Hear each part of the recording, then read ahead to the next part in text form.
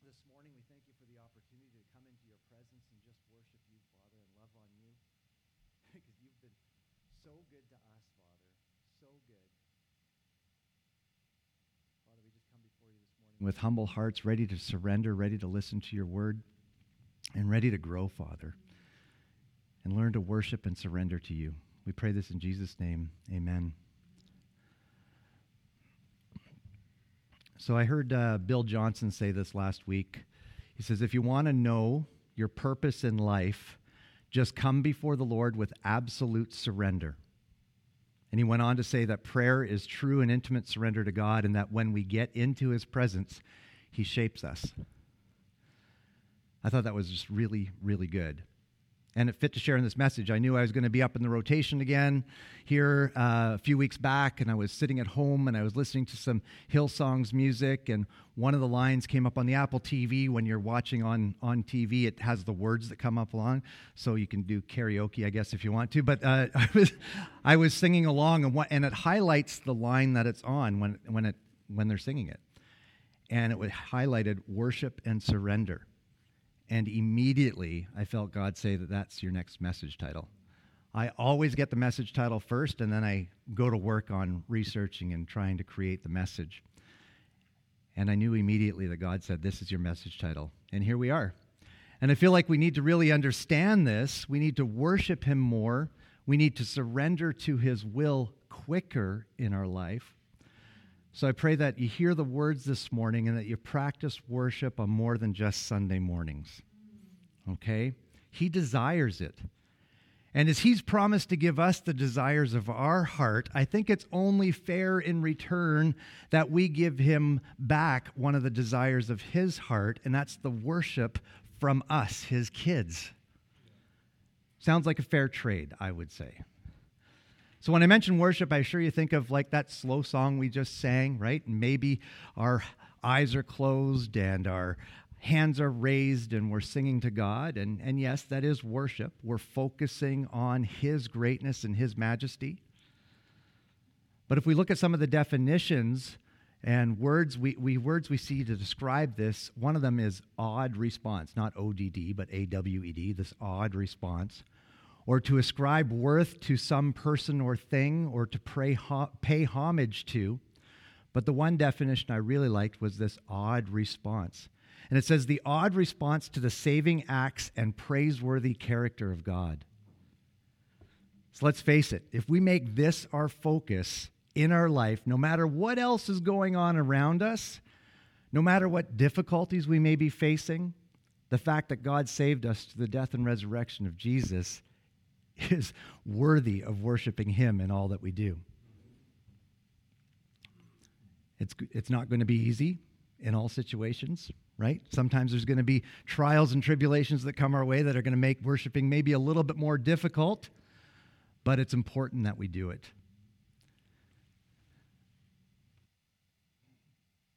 Isaiah 6, 1-5 says this, It was the year King Uzziah died, and I saw the Lord.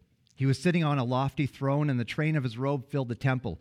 Attending him were mighty seraphim, each having 6 wings. With 2 wings they covered their face, with 2 they covered their feet, and with 2 they flew. They were calling out to each other, Holy, holy, holy is the Lord of heaven's armies. The whole earth is filled with his glory. Their voices actually shook the temple to its foundation, and the entire building filled with smoke. Then I said, this is Isaiah, it's all over, I'm doomed. For I am a sinful man. I have filthy lips, and I live among a people with filthy lips. Yet I have seen the King, the Lord of heaven's armies. In these verses, we hear about the vision that Isaiah had, and he sees these incredible beings flying around the throne of God, worshiping him. Holy, holy, holy. And they're crying out. And Isaiah sees this, he hears this, and he becomes very aware of his unworthiness, his sin, his filthiness, when compared to the holiness of God. And he actually says that I'm doomed. And I think if we saw this vision too, we would probably feel the same way. So in those verses, the triple use of holy emphasized the absolute separateness and absolute moral purity of the Lord. And when it mentions the seraphim, and seraphim actually meant flames, so they could actually be described as these fiery angelic beings. They had 6 wings, which would suggest that they're probably pretty powerful. That even these fiery, powerful angelic beings, these superhuman creatures, humbled themselves before the Lord by covering their face when near him. One commentary on this verse actually says, all vainglory, ambition, ignorance, and pride would be done away by one view of Christ in his glory. In Revelations 4, 6, and 11, we hear of another encounter or a vision in a throne room visit.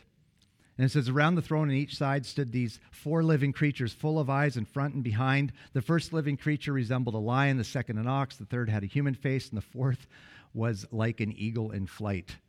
It's going to be interesting to get there someday and see these things, eh? Why did you create them looking like this? Be a good question to ask. Each of the 4 living creatures had 6 wings full of eyes all around and under their wings. They worshiped without ceasing all day, again saying, holy, holy, holy is the Lord God Almighty. And whenever these creatures gave glory and honor and thanks to the one who is enthroned and who lives forever and ever, the 24 elders fell face down before the one seated on the throne, and they worshiped the one who lives forever and ever. And they surrendered their crowns before the throne, singing, you are worthy, O our Lord and God, to receive glory and power. So I heard one speaker say that this about these creatures and why they kept singing and saying all day long, holy, holy, holy. It was because every time they circled the throne, they saw a new and unique aspect of God, and they couldn't help but worship him. And I thought that was just a cool explanation. So I asked, when is the last time you saw a new aspect of God? When is the last time you fell face down in surrender before him? I think I could safely say that maybe many of us, none of us, have done this recently. Maybe you have. But maybe it's time that we enter in again and worship. In the book of John, we hear the story of the woman at the well, and in verse 23 and 24, Jesus tells us this. He says, but the time is coming. Indeed, it's here now when true worshipers will worship the Father in spirit and truth. The Father is looking for those who will worship him that way. For God is spirit, and those who worship him must worship him in spirit and truth. What Jesus is saying here is that it doesn't really matter where you worship. In our times, you'd probably say, look, you don't need to wait till Sunday morning to worship the Father.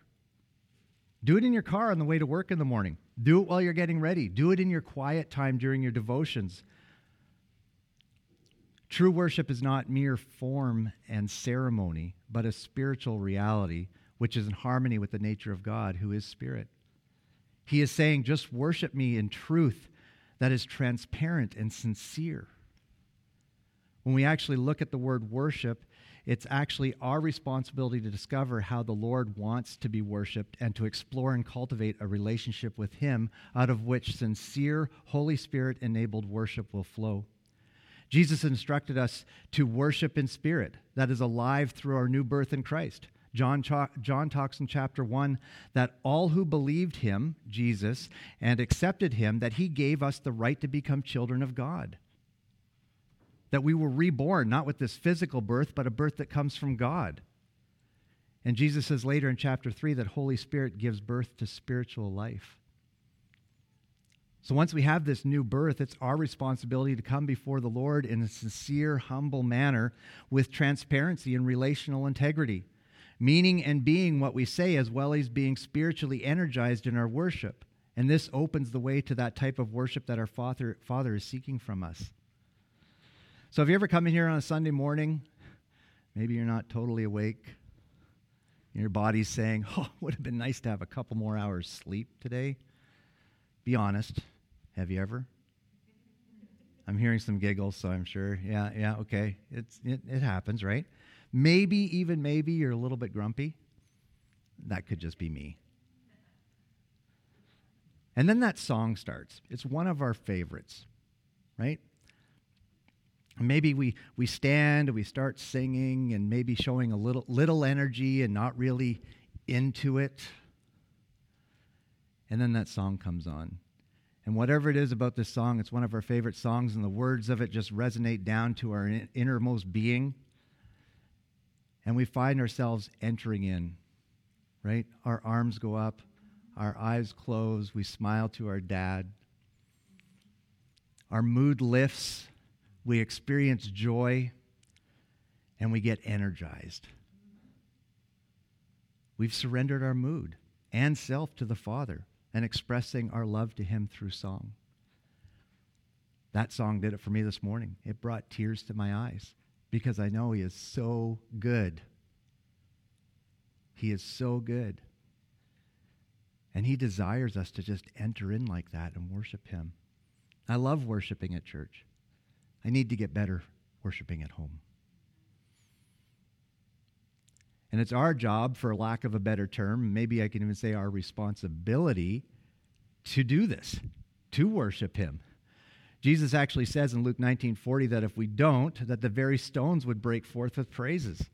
In the previous verses, we again see the religious leaders of the day telling Jesus, hey, keep your followers in order, Jesus.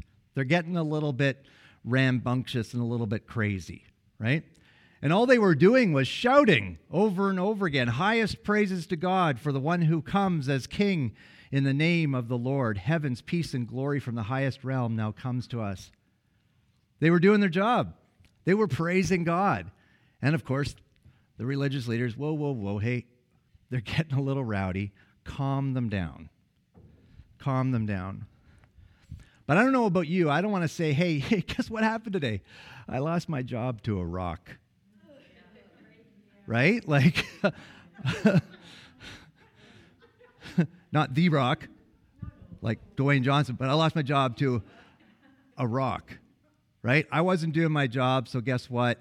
The rock started crying out instead. So how do we worship?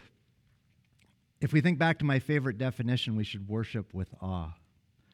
Deuteronomy 10:12 from the Amplified says this, and now, Israel, what does the Lord your God require of you but reverently to fear the Lord your God, that is to walk in his ways and to love him and to serve the Lord your God with what?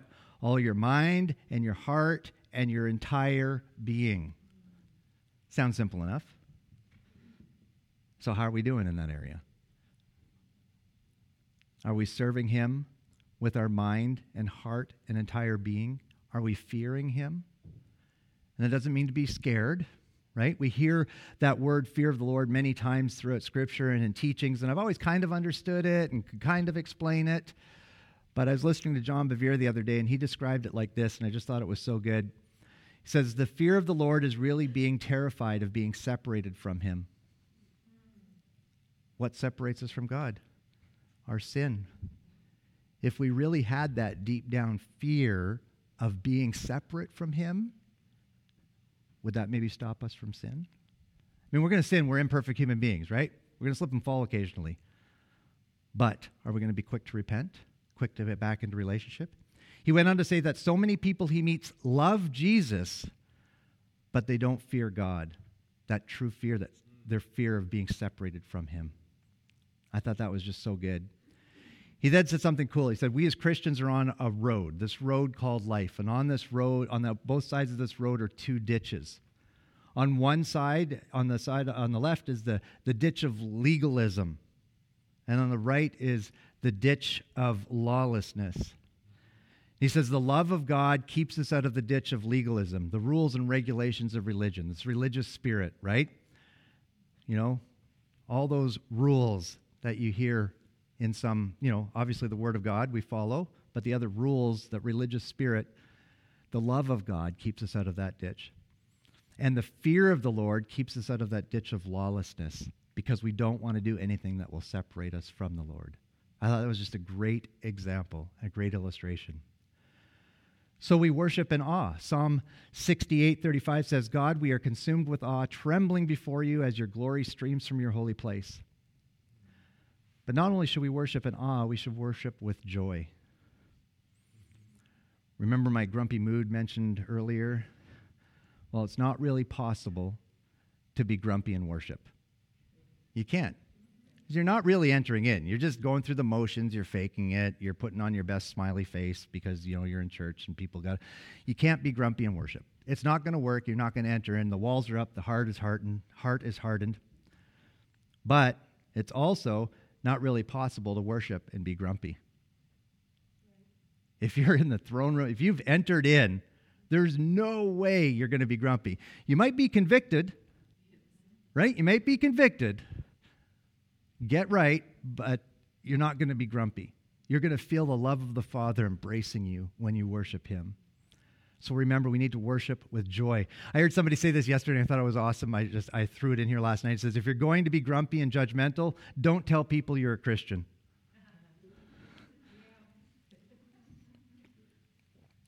So good. So good. So we're giving him some instructions in Psalms on how to do this. Psalm 95:1 says, come on, everyone. Let's sing for joy to the Lord. Let's shout our loudest praises to our God who saved us. We all know heaven's going to be a little bit louder than we're used to, probably, right? I think probably we're a little bit too quiet sometimes. Revelation 19:6 says, then I heard again what sounded like the shout of a vast crowd or the roar of a mighty ocean, waves, or the crash of loud thunder. You know those thunderstorms that roll through and the whole house shakes? That ain't nothing compared to what's going to be. So praise the Lord. For the Lord our God, the Almighty reigns. Let us be glad and rejoice, and let us give honor to him. And then Psalm 27:5-6, and this doesn't give you reason to be happy and to worship and to praise him. Listen to this. In his shelter in the day of trouble, that's where you'll find me. For he hides me there in his holiness. He has smuggled me into his secret place where I'm kept safe and secure, out of the reach from my enemies. Triumphant now, I will bring my offerings of praise, singing and shouting with ecstatic joy. Yes, listen, you can hear the fanfare of my shouts of praise to the Lord. He saved us. He's hidden us in this secret place. He's protected us from our enemies. And like I said, I think we've maybe been a tad too quiet lately. Maybe it's time to shout again. Maybe it's time to take back the territory the devil has stolen and to shout our way over the victory of that sin or that sickness or that need that we're in, or to shout our way to joy and out of depression. In fact, maybe we should practice right now. We won't. Think about it. Practice today, though. God only wants us to worship him with joy-filled and grateful hearts. He also wants us to surrender and to submit to his will for our life. Remember I said at the beginning that God shapes us in his presence. All that's required of us is complete surrender. When you go to the definition of surrender as a verb, it means to stop resisting and submit to authority. Surrender as a noun says it's the action of yielding one's person or giving up possession of something, maybe our lives, into the power of another, God's. Some synonyms are give up, hand over, lay down, relinquish, submit. Now, 2 Chronicles 7:14, which we've heard a lot in recent years, it says, then if my people who are called by my name will humble themselves and pray and seek my face and turn from their wicked ways, I will hear from heaven and forgive their sins and restore their land. Usually I stop there. But you know what the next verse says? If we do this, you know what the next verse says? It says that his eyes will be open and his ears will be attentive to every prayer. All we need to do is surrender. But I like the way the Amplified words this verse. It's very good. It says, if my people who are called by my name shall humble themselves, pray, seek, crave, and require of necessity my face, and turn from their wicked ways, then I will hear from heaven, forgive their sin, and heal their land. So I think the church is in the position it's in today, and our country is in the trouble it's in, and the world is the way it is right now, is because we, the church, is not craving the necessity of God like he wants us to. Charles Finney, who lived in the 1800s, said this, when you come back to God for pardon and salvation, come with all you have, to lay all at his feet. Come with your body to offer it as a living sacrifice upon his altar. Come with your soul and all its power, and yield them in willing consecration to your God and Savior. Come, bring them all along. Everything, body, soul, intellect, imagination, acquirements, all without reserve. Everything. And James has some great promises in chapter 4. It says, so then surrender to God, stand up to the devil and resist him, and he will turn and run away from you. I love the wording of this. This is from the Passion Translation. Run away from you, right? I just picture a dog with his tail tucked between its legs, taken off. And all we have to do is resist. We don't have to do anything else. No. Done. Off he goes, running like a little dog with his tail between his legs. But yet we give him more power over our life than he really deserves at times, don't we? But make sure you cleanse your life, you sinners, and keep your heart pure and stop doubting. Feel the pain of your sin. Be sorrowful and weep. Let your joking around be turned into mourning and your joy into deep humiliation. Be willing to be made low before the Lord, and he will exalt you. John Calvin said this. He says, until men feel that they owe everything to God, that they are cherished by his parental care, and that he is the author of their blessings, so that nothing is to be looked for away from him, they will never submit to him in voluntary obedience. Indeed, unless they place their entire happiness in him, they will never yield up their whole selves to him in truth and sincerity. So what's stopping you from yielding your whole self to him? Reflect on that question this week. Pray about it. Seek wisdom around that question. And when he gives you the answer, because he will, act on it. Lord, what is holding me back from completely surrendering to your will in my life? Reveal it to me. Show me, Father, so I can be closer to you. And this one here is it's from St. Richard, who lived in the 1200s. He says, thanks be to thee, my Lord Jesus Christ, for all the benefits thou hast given me, for all the pains and insults thou hast borne for me. O most merciful Redeemer, friend and brother, may I know thee more clearly, love thee more dearly, and follow thee more nearly. Just get up in the morning and pray that, Father, I want to know you better. I want to know you, Father. I want to love you more. And I want to follow you more. Show me how. Surrendering is going to involve humility on our part, a giving up of self, and a total resilience on the Father, and reliance on the Father, In Hosea 14, we see God's prophet once again calling Israel to repentance. Their sins have gotten them into trouble again, where they're about to be destroyed. But the loving Father sends a warning and this call to repent. And if they do, he says, then I will heal you of your faithlessness. My love will know no bounds. My anger will be gone forever. I will be to Israel like a refreshing dew from heaven. Israel will blossom like a lily. They will send roots deep into the soil like the cedars of Lebanon. The branches will spread out like beautiful olive trees, as fragrant as the cedars of Lebanon. My people will again live under my shade. They will flourish like grain and blossom like grapevines. That sounds like a pretty good life. All they need to do to claim this promise is surrender, humble themselves, and repent. But them, like us, so many times in our lives think, I can do this. I don't need help. I've got it. And sometimes they just don't get me, right? Sometimes they just don't get me. I know, then why don't I do? I'm sure Pastor can fill me in. I told him once, I said, what was I forget what we're talking about. I said something sarcastic about, I know I'm perfect. I don't have any faults. He goes, let's go for lunch. I'll fill you in. I'm like, no, I'm kidding. I know I have faults. I don't need that. I said, you always know when you're in trouble when Pastor phones you and says, do you have time for lunch today? It's like, what did I do?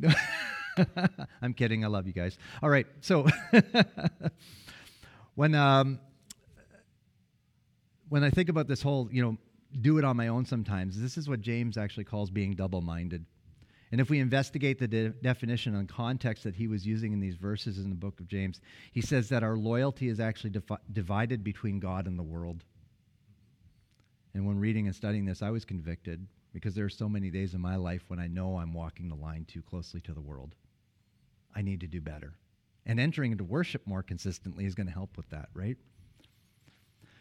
But when I get like this, I got to remember the words Thomas Kempis said. He says, realize that you must lead a dying life. The more a man dies to himself, the more he begins to live unto God. And 1 Peter 2:24 says that he, Jesus, personally carried my sins in his body on the cross so that I could be dead to sin and live for what is right. I'm going to just sort of close here with one last scripture, and it's Galatians 2:20 from the Passion Translation. And I think, our Christian life can be somewhat summed up in this. It says, my old identity has been co-crucified with Messiah and no longer lives. For the nails of his cross crucified me with him. And now the essence of this new life is no longer mine, for the Anointed One lives his life through me. We live in union as one. My new life is empowered by the faith of the Son of God, who loves me so much that he gave himself for me and dispenses his life into mine. Did you hear that line? My new life is empowered by the faith of who? The Son of God. Not me. The Son of God. By the faith of Jesus, his faith empowers my life. So, church, such a life of surrender is pleasing to God. It results in human fulfillment, but my goodness, think of the ultimate heavenly rewards we will reap by leading this life of complete surrender to him. So let's remember to continually worship him and surrender to his will in our lives. And if we do that, it's going to be a good life, no matter what's going on around us. Okay? So, Father God, we just thank you for this word this morning, Lord. We just pray that we would be encouraged and reminded throughout the week to enter into worship consistently with you, Father, more frequently, so that we could know you better, so that we could have a more intimate relationship with you, so that we could love you more and live this life full of great promises, Father, if we just honor you in all that we do.